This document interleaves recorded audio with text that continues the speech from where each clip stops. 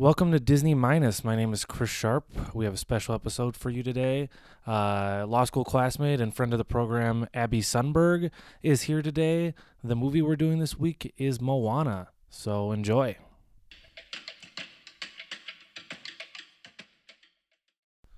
Okay, so Moana came out in 2016. It had a $150 million budget and made $690 million. Holy shit. One of their most successful movies. So then the plot, if you haven't seen it, like I say every week, you probably should. This one especially you should really see. So Moana is born in Pacific Island culture. She's born on this island. We're kind of introduced to the fact that Maui had stolen the heart of the ocean from Te Fiti, and this caused all the islands to slowly start dying. And the grandma is like, someday someone's going to take it back. Well, that someone is Moana. And basically, once her grandma passes away, she gets to leave the island after her dad's kind of like, don't leave. He had a really negative experience early in his life trying to leave the ocean, and everyone on the island stays on the island, but Moana feels herself getting called out. So after her grandma passes away and tells her, go return the heart, she goes on the mission to find Maui, and that's kind of where the movie goes. Spoiler alert, they do return the heart of the ocean. The journey's amazing. And now I'm going to go to my co-host, Abby. What can't you let go after rewatching this? Yeah, so first off, fantastic film all the way through. I think what struck me most about this viewing of Moana for me is how similar it is to Mulan. It's the adventure that she literally leaves for, like, in the middle of the night against her father's wishes, to find her, well, to help her family, like, for the greater good, but also, like, finds herself in the process, even though herself was someone that she was told she couldn't be. She's got a zany grandmother that's really wise. To me, there was a lot of parallels that I didn't realize until this viewing, so... Yeah, and the good thing about, like, Moana, too, which is, like, obviously it helps it came out in 2016, but they don't whitewash the voice cast. Like, they actually do a really good job. Like, shout out to Moana for actually, like, having people that actually are Pacific Island descent to voice these people. Like, they did such a good job with the voice cast. That's what struck me the most, is everyone was just perfectly cast, in my opinion. Yeah, 100%, and that's what I think is going to make it really hard when we later on talk about who to cast for live action. Because you kind of can't go outside. Like, they were also perfectly cast. So, but that's for later time. Struck me about this one.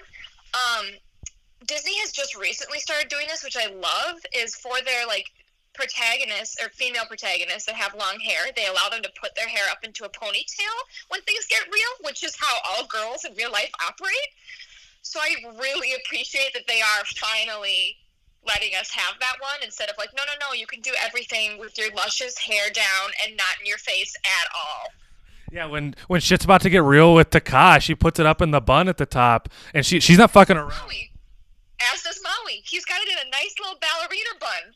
Yeah. So it's both sexes. I was gonna ask you this because this is what I kept thinking. So for me, this and The Lion King are the best Disney movies I've probably ever seen, where I like have no problems. Do you think this is the best Disney movie ever? Because I think that's a legitimate conversation with this movie. Okay, so you know that I'm partial to Hercules, which you absolutely trashed in your first episode, which I found personally offensive. But I mean, yeah, this is definitely in the conversation. I would say this one and The Lion King is probably, like, everyone's favorite. But because I'm different, I'm going to say Hercules is mine. But Moana also gets, like, a million extra points for being, all of its music being written by Lin-Manuel Miranda, so... Yeah, that's my whole thing is the music. It's probably the best soundtrack, like, complete soundtrack, like, ever. Like, there's not one song where I was like, oh, like, I don't really want to listen to this. And I also think it's really interesting. We can talk about this too, I guess, because I was thinking about this a lot. Taka's the villain in the movie, but we find out, like, not really a villain. So really, there's no true villain for this movie, and yet it still moves forward so much because you're so invested in kind of Moana's self-journey. I was trying to think of other Disney movies where there wasn't, like, a true, like, anti-hero, and in this one, like, you kind of have the, you know, there's the crab and Taka, but no one really as a villain. No, and even the crab, yeah, he's kind of more of a fun villain, just there for the villain song. I think Frozen 2 there's an argument to be made that also doesn't have. Have you seen that one yet? See Frozen 2 though. I'm not gonna see. See, we're gonna get into sequels later, but I haven't seen Frozen 2. I don't really want to see Frozen 2, so I don't even. I just. That's wrong. You should absolutely see Frozen 2. It's fantastic. It was not given enough credit. And that one is more plot driven and not as much. It's another story of like the protagonist against the elements and like trying to prevent an inevitable collapse of their. That, you know what? Now that I'm like describing it, also very similar to Moana. Yeah.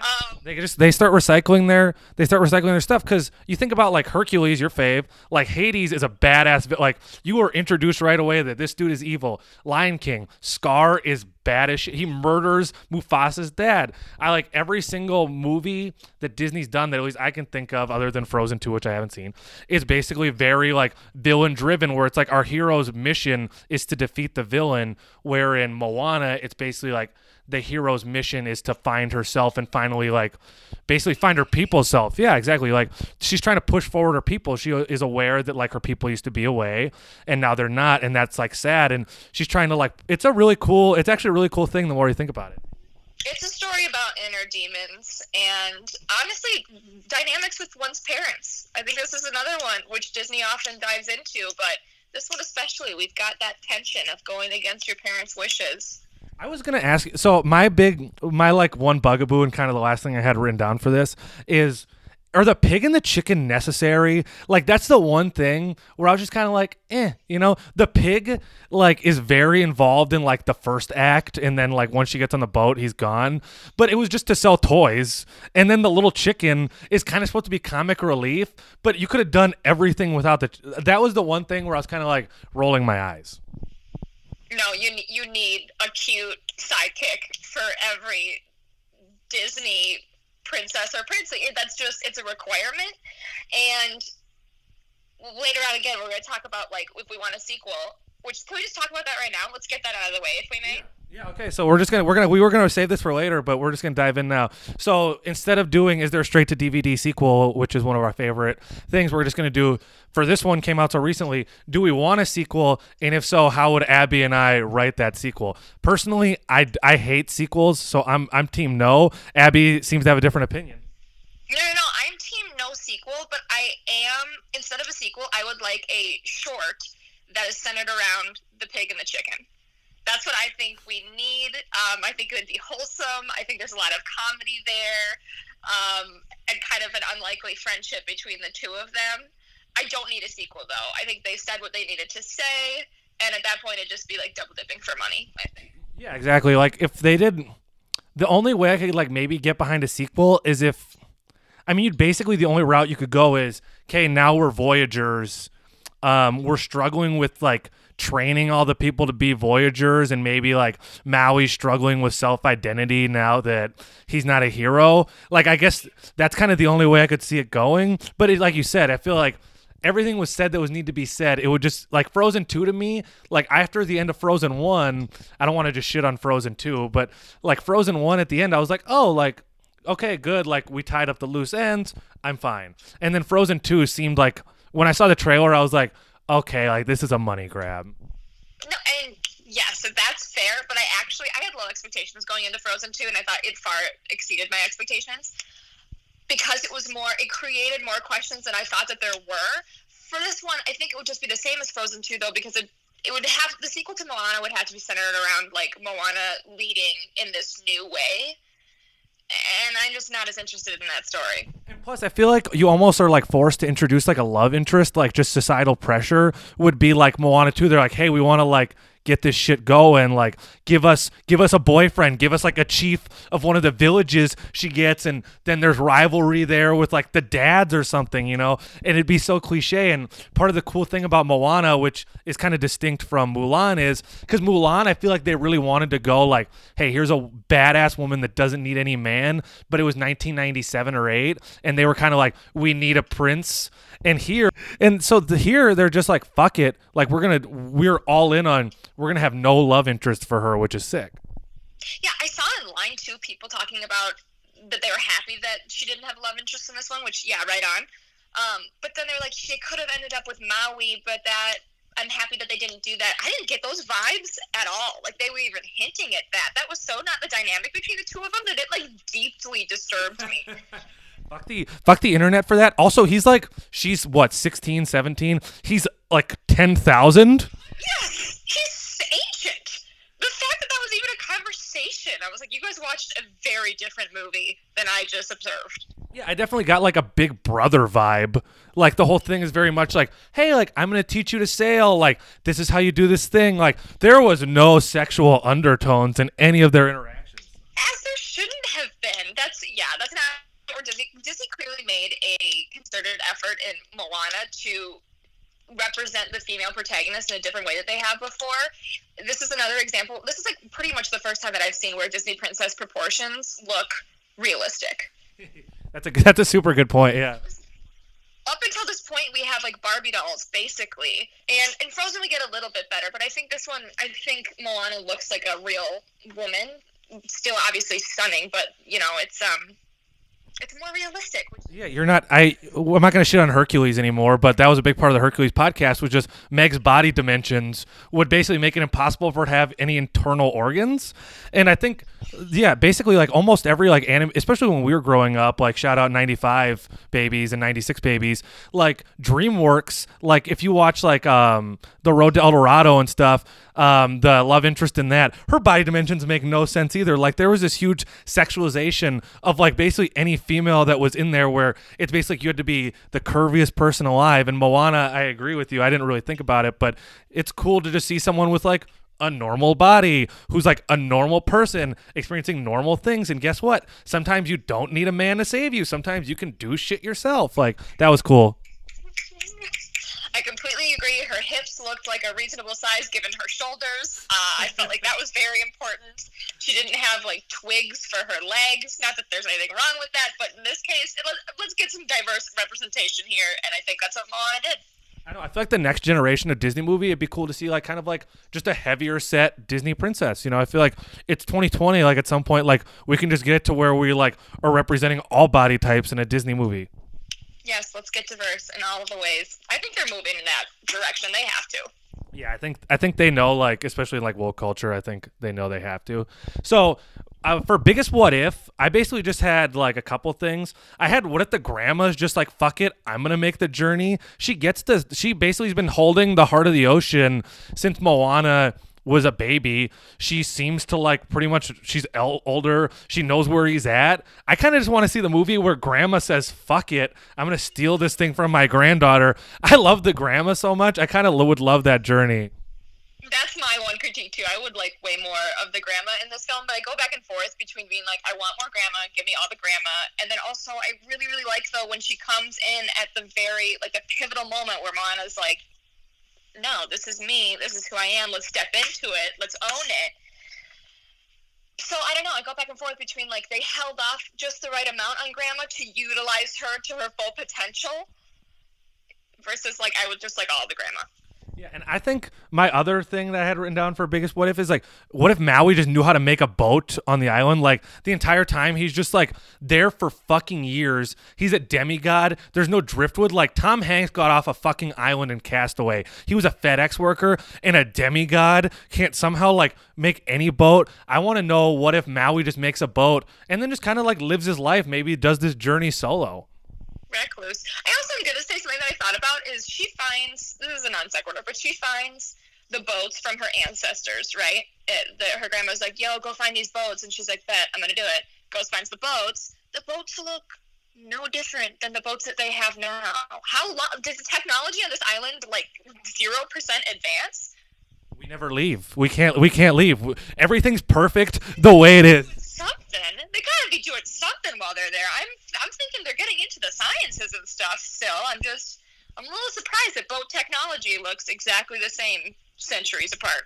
Okay, that can get me right into my most racist, sexist, fascist moment. This movie, like we've been talking about, is super great. But my one thing, kind of, this government on this island is pretty problematic. Basically, you seems like you have this kind of oligarchy at the top, and the dad's basically forcing his teenage daughter into a very strong leadership position. Can we not have publicly held elections? Is there no one else other than this 15-year-old girl that can be like, oh, they're like, come up to her at one point really early in the first act, and they're like, hey, the coconuts are dying. Like, what do we do, Moana? She's fucking 15. No one else can say, let's cut down the trees and plant some over there. Yeah, I mean, I think that's tough as well. I know that's how some places do it, but I'd be a little off-put if there was a 15-year-old that was like, I don't want this fucking job. And we were like, but this is who we're putting all of our faith into? She doesn't want this. And you know there's some other 15-year-old that's like, yeah, put me in, coach. I'm ready. Let's go. Yeah, someone that's actually like working their ass off, that's like really striving. That could be like the sequel is like someone that got fucked out of power positions by Moana seeks revenge. Yep, and then Moana goes off and saves the day again. It's always so easy for Moana. I don't know. There's something to be said. And I think, like you said, I think that's interesting. I think the island, it seems like they very much hate technology. I feel like they'd be very anti, like, evolution, very anti-science. I bet they'd be anti-vaxxers because the dad's whole thing is, like, everything's perfect the way it is. Like, we don't change. Like, we're not going to change. And that's probably why the ships all look the fucking same is because we've been living the same way for hundreds of years. And we're like, no, we just kind of plant our coconuts and, everything's perfect here.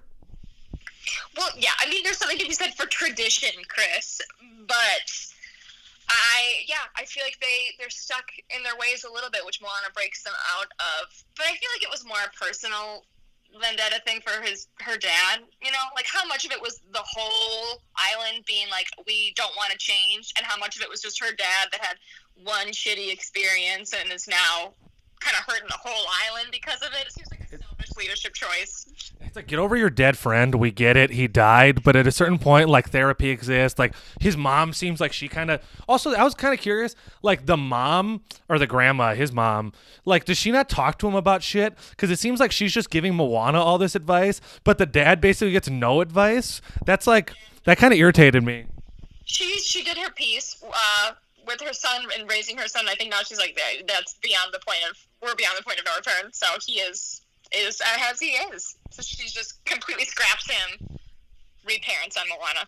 And you kind of talked about this for Casting Couch. For Casting Couch, I literally just wrote perfect cast. I wouldn't change anything. Like, let's just get this. If we're gonna do the live action version, let's fucking move that shit into overdrive. Let's get it while these people are still in the right age. Because with this one, I wasn't looking at anyone and being like, oh, like, I can't even think of it. Like, The Rock is perfect. She's perfect as Moana. I can't think of anyone else. Like, maybe you change the voice of the crab. I can't think of the actor's name that does it, but maybe you change him. But other than that, I had no complaints for once about, like, anything they did casting-wise. No, I agree. And I even appreciate them casting Nicole Scherzinger as Moana's mother. I think she did a pretty good job. Maybe we get more Pussycat Dolls featured in more Disney films. Maybe that's the lesson we take away from Moana. I didn't even realize she was the mom. That's amazing.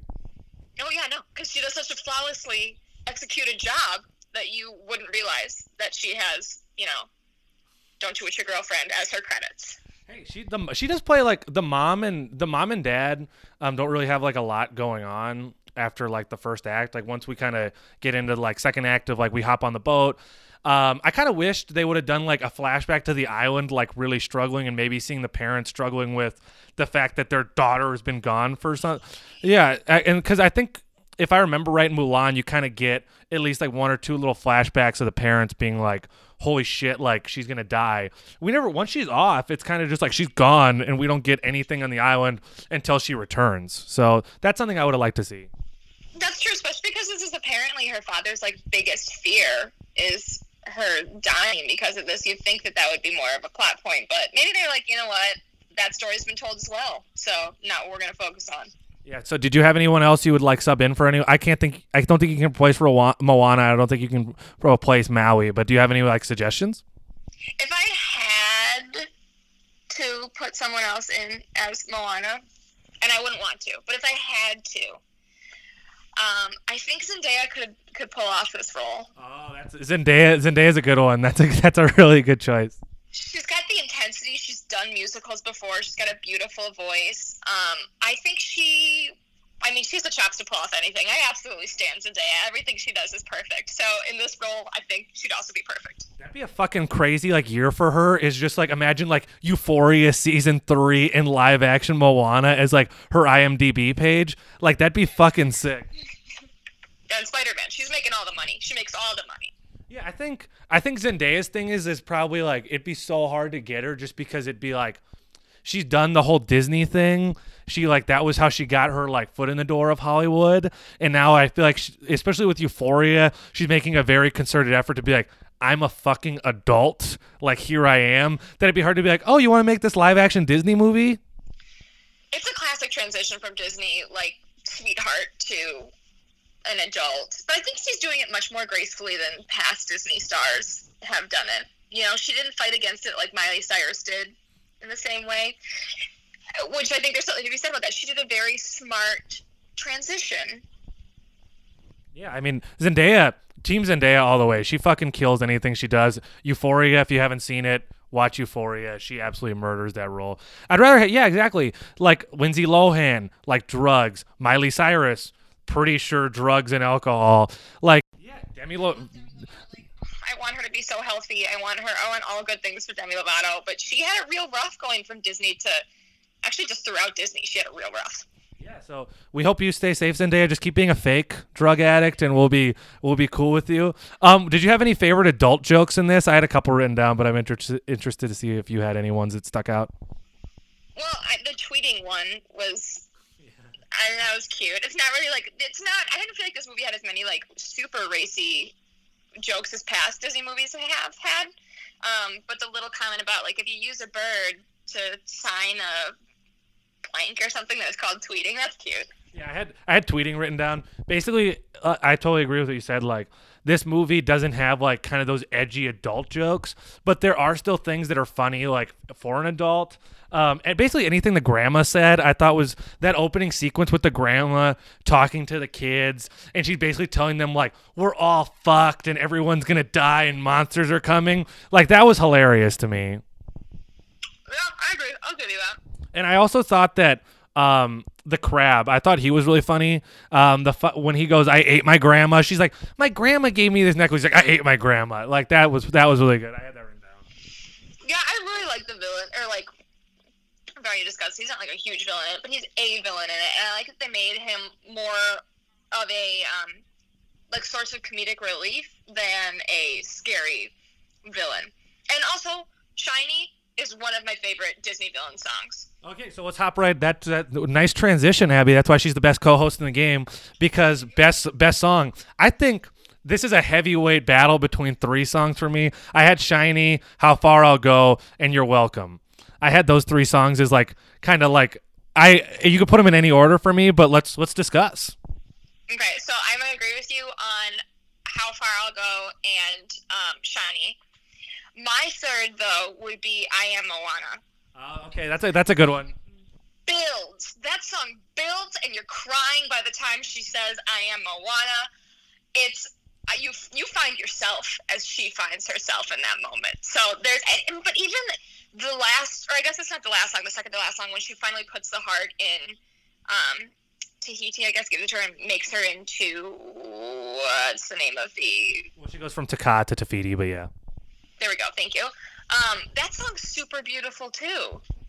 Yeah, that's such like a, when she just like looks at her heart and she's like, oh, swirlies, and then she's like, she looks at it, and then like that like kind of like there's like a couple notes that kind of hit, and it's just that hits hard. My whole thing is, You're Welcome. I think it's really interesting to hear The Rock singing, and I think it's super catchy, and like probably like How Far I'll Go is by far, you're like, holy shit, this girl's got chops. Like just like from a musical standpoint, like that's your one where you're like, holy shit, like if I heard this on the radio, I'd be like, this person can sing. Shiny is a great villain song that's like kind of funny, but you're also really pushing Maui's like background, because at that point you don't know his parents had abandoned him, and they do kind of an interesting job of interjecting that in that song. So if I had to, How Far I Go, I think is like objectively just like the best song and one of the best like Disney songs ever. But like my personal favorite is You're Welcome. Like I'll listen to that in the car and like it makes me happy. You're Welcome is just an upbeat one, which is, I mean, it's cute. It's just not like, there's just such like an array of depth from the music in this movie that I would rather go for a more dramatic song to cry to, you know, in the mirror to practice my crying than an upbeat one. But that's a personal choice, and I recognize that in myself. Yeah, I mean, like, You're Welcome definitely is like the most like shallow of songs where there's like no depth, no real like plot pushing forward at all. It's pretty much just like, hey, like you want to hear Maui's kind of a self-centered asshole? Here's your song. Like, here you go. And How Far I'll Go is just like this like epic, like if you listen to How Far I'll Go before you work out, like you're ready to run through a fucking brick wall. Chris, let me tell you, I have done that, and it has yielded excellent workouts. Just play the Moana soundtrack. So we've kind of been talking about like how this is super woke. I think both of us pretty much agree. Our Disney Princess Woke or Broke segment for this one, I think it's super woke. I did see some online research that like was really nitpicky about like the actual story of like Maui and how Maui wasn't like tattooed at all and wasn't like this big, thick kind of caricature of a Pacific Islander. So, I mean, there are people out there that think it's broke, I'm pretty sure, and I think they think it's better than other Disney movies, but I think there'll always be people out there who'll be like, you're not staying true to the origin story. That's fair. I mean, if there are people that I mean, I would have no idea whether or not this is accurate to the Polynesian experience, so I hope that Disney did their research on that. For me, it seemed kind of nitpicky just in the research. I think you have to realize that, like, you're taking like these source materials from like usually adult sources and you're trying to commercially package it into something for kids. Like you're having songs like, let's not take it too seriously. Like if your biggest nitpick is Maui's body type, like wasn't exactly a thing. It's like, okay, like finally at least like a male in this, his body type's like more fucked up than like the female. Like I think that's progress. Yeah, one step forward or two steps forward, one step back is kind of the take there. But I mean, also this character is voiced by The Rock, so I mean that is his body. That's his literal body. It's pretty perfect. So maybe next time we don't make the male protagonist as chiseled, but that's feels a little nitpicky. And I also the coconut things. I was trying to figure out what I thought about like the little coconut pirates things because I can't tell if I think those are.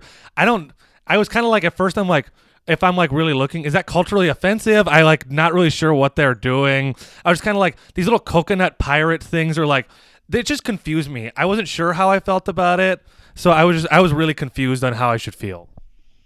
Yeah, I would like to see all of the research you've done in terms of people being offended by it, because now I'm kind of like, damn, should I be more offended by this film? But, you know, I can only look at it through my own personal lens. So I know, and I'm not offended by any of this stuff. This is just me just trying like to fill this segment because I think we're trying to keep it real, and Woke or Broke is fun. But I think we pretty much universally think this is probably the most woke thing Disney's done, I think, collectively. Disney knows that it has to be woke in order to make money now, so, well, I mean, to a certain extent. They've gotten a lot of backlash from, like, celebrities saying, like, I don't let my daughters watch Disney movies because they're so bad for their self-esteem. And that might be so. Maybe I hate myself because of my love for Disney films. Who knows? Who's to say? I'm looking really forward the Little Mermaid one that I do eventually. Like I'm really excited for that because I rewatched that movie is aged terribly, but that's for another day. And now it's time for a word from one of our sponsors. Do you like collecting shiny things and cephalopods? If so, come on down to Tamatoa's Antique Shop, located at the bottom of the Monsters Lair and 3rd Street. Come now. So for rewrite, this is kind of a new thing we're just doing. So would you rewrite anything, I guess, or what would your rewrite look like? No, if I was going to rewrite anything, and this feels very minute, I would maybe shorten up the time in which Moana and Maui, like, clash, and they're like, I don't want to help you. No, you have to help me, or I don't want your help. I don't want to help you. That part just feels a little bit long. Like, I'd rather than just, like, get to, all right, we're going to work as a team here. Let's go get my hook, I guess. That's the one part that I'm like, all right, let's get going here.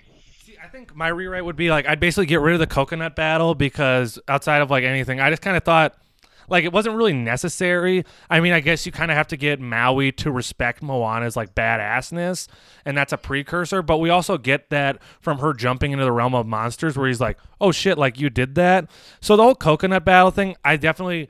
If my rewrite, like we talked about earlier, would basically be like cutting to a scene of the parents back on the island at that point, just like being distraught about her being gone. And then we still get like Maui respecting her when she jumps in the realm of monsters. So I think I just saved the movie. I think that maybe, and also more crap. I could have used more crap. I could have used like one more scene with him. I could not agree more. That an underutilized character, absolutely. I would love more crab. Maybe you could. I think we could do. I think we could do it too, where basically like he's so pissed about being like kind of taken out in the realm of monsters, he leaves the realm of monsters, and then you basically have like Taka, like Maui's trying to fight Taka, and then Moana's also having to deal with the crab both at once. Because I think that's kind of that just heightens the stakes of the last battle. Yeah, I'd be okay with that too. Overall, okay, but I'm gonna say in most movies I don't really care about the battle. Like, I could care less about an exciting battle. So maybe more dialogue would be great there for me. But overall, I do agree more crab. I don't, because I think the battle thing, like the battle isn't. You basically have like the two battles where like the first one they just get fucked, and then the second one they also get fucked, but they realize like Moana's like, oh, this is. Taka is Tafiti, light bulb, but Maui, like when his hook's broken and he's basically willing to die for Moana, and he's like, that's pretty badass objectively. Yeah, and honestly, okay, I guess the only other thing that I would add is I could watch that transformation of Taka going to Tafiti going to the final transformation. Thank you. I could watch that for hours. I could watch hours of all of her plants and hair growing via vegetation. I could watch that for days. So I think when Moana puts her forehead against like Taka's forehead, like that's just beautiful. Like that's just great content. That's what I cry to. There's just so much good emotion in this film, and the solidarity there is really beautiful between two women. And it's really cool to see like Maui at the end also just kind of be like, because he basically is the reason like Tafiti's been totally stuck in this volcanic, terrible hell state for God only knows how many years. And when he's like kind of doing his classic like little I'm the Rock dick routine where he's like, hey, like how you been, like old friend, and like she just kind of gives him like the look like, you better just fucking apologize. And he's like, I am so sorry. And then she's like, okay, you said the right word. Like, here's your hook back. Like, I really like that between the two of those two characters. Yeah, story of forgiveness. We got a lot of good messages coming out of this. Yeah. What's your one word theme or like one sentence theme of this movie? Oh, that's so difficult because I don't know, because every character kind of has their own story to be told. Well, I guess it's really just Maui and Moana, because Maui's is about like accepting your past, and kind of not needing to please people. It's a people pleaser film where we're saying you don't need to please people, and that really spoke to me, and I have not learned that message yet. And then for Moana, it's just like being bold enough to be yourself. So yeah, I think everybody's thing is just like, you know, just be yourself. Don't try to be the person that other people want you to be. And I think that's kind of just underlying for like Moana and Maui. Like Maui is abandoned as a kid, and he's just always trying to please other people and not thinking like what makes Maui happy. And Moana basically in a similar way is like at a certain point in like that kind of intro song, you see her kind of just be like, okay, I don't really look to the ocean anymore. Like, I'm just going to be this, like, great chieftain. And she kind of abandons who she is in the same way Maui does, and then kind of rediscovers herself. And I think that's kind of the whole thing is, like, don't please other people. Just, like, be happy with whatever you want. Yeah, be you. You are enough. That's true. Yeah. And so, what's your favorite? Okay, so best and worst voice acting performance. So what's your favorite? What's your least favorite? You got to say something for least favorite because I know you don't want to, and you have to. So you have to choose someone. Performance. performance. There's not a weak performance here. Yeah, but I'm just saying your least favorite. Like, if you could, it's like if you had to kill someone, who would you get rid of? Who's the voice actor? You're like, okay, we can get rid of you. You're disposable. And who's your favorite? Who's your favorite too? Okay, I think the crab is my favorite vocal performance. He's just so much character in that big old shell. But like also The Rock. The Rock does a fantastic job throughout all of this, but he doesn't have as many I don't know, little intricacies, you know? He's just kind of himself. So I don't think it was like that big of a stretch for him, which is the only reason I'm not giving him the full title. Least favorite, I guess it'd be Nicole Scherzinger, even though I already gave her a shout out for doing a great job. But like, you know, when it comes down to it, that role can be done by a number of different people. So I just wrote the mom super replaceable. So I mean, because it's like I think the dad gets so much more dialogue, and the father daughter relationship is so much more important. You could almost like you could have had the mom like pass away in childbirth as like a subplot, and I think yeah, you could have done that, and it would have been like, oh, like, okay, we're not really missing anything. My favorite is the grandma. I just love like everything that. I like really love the grandma. I mean, Moana perfectly cast, The Rock perfectly cast, but like for kind of like someone that probably didn't get as much appreciation as they think they should have from the movie, the voice actress who did the grandma, like shout out to you because you killed that, and you like especially a lot of emotion because there's a lot of like emotional scenes. She's dying. Yeah, she's absolutely killed it. She made a big splash with a very limited amount of time. She's not in it for that long. Like, she does not have that many lines, and yet you're still deeply affected by her. Oh, yeah. When she comes back, like, you already talked about this, but when she comes back at the end when, like, Moana chucks the heart in and, like, Ghost Grandma comes back, that part fucked me up. I was like, she brings the heat in that. Like, the subtlety of her, like, just the subtlety and emotion coming through her voice, because before she's kind of a little bit of a caricature. A lot of times she's like, I'm the village crazy lady. But in that scene, you just get, like, this, like, real tone of, like, hey, I'm giving you real advice. Like, I'm telling you what to do. Yeah, it goes from like silly Mulan's grandma to Grandmother Willow. Oh, nice. Bringing it all together. But yeah, I've said it before, I'll say it again. I cry to that moment a lot. So yeah, she does a fantastic job because I'm an easy crier, but still, I cry a lot for that. She's really great. So, do you have any final thoughts that you haven't got to say yet about this? Anything else you want to add? I would just like to say that I'm really excited for what Lin-Manuel Miranda brings to the live-action Little Mermaid after seeing what he's done with Moana. Obviously, everything he touches is gold. So I'm really excited to see how he makes those sound like different films, since they are. And also I really love, just really quick, that Christopher Jackson voiced the singing voice of Moana's father. I love that little Hamilton splash in there. A little Easter egg for us Hamilton fans. And his voice is superb and makes the opening song catchy as well. I mean, there's not a bad song on this movie, so. My basically like a couple things I still had. I thought I didn't even mention this in sequel. I don't even know why. Under my final thoughts, there's like prequel being like how the culture was like when you see those people on the boats earlier and they're singing that song.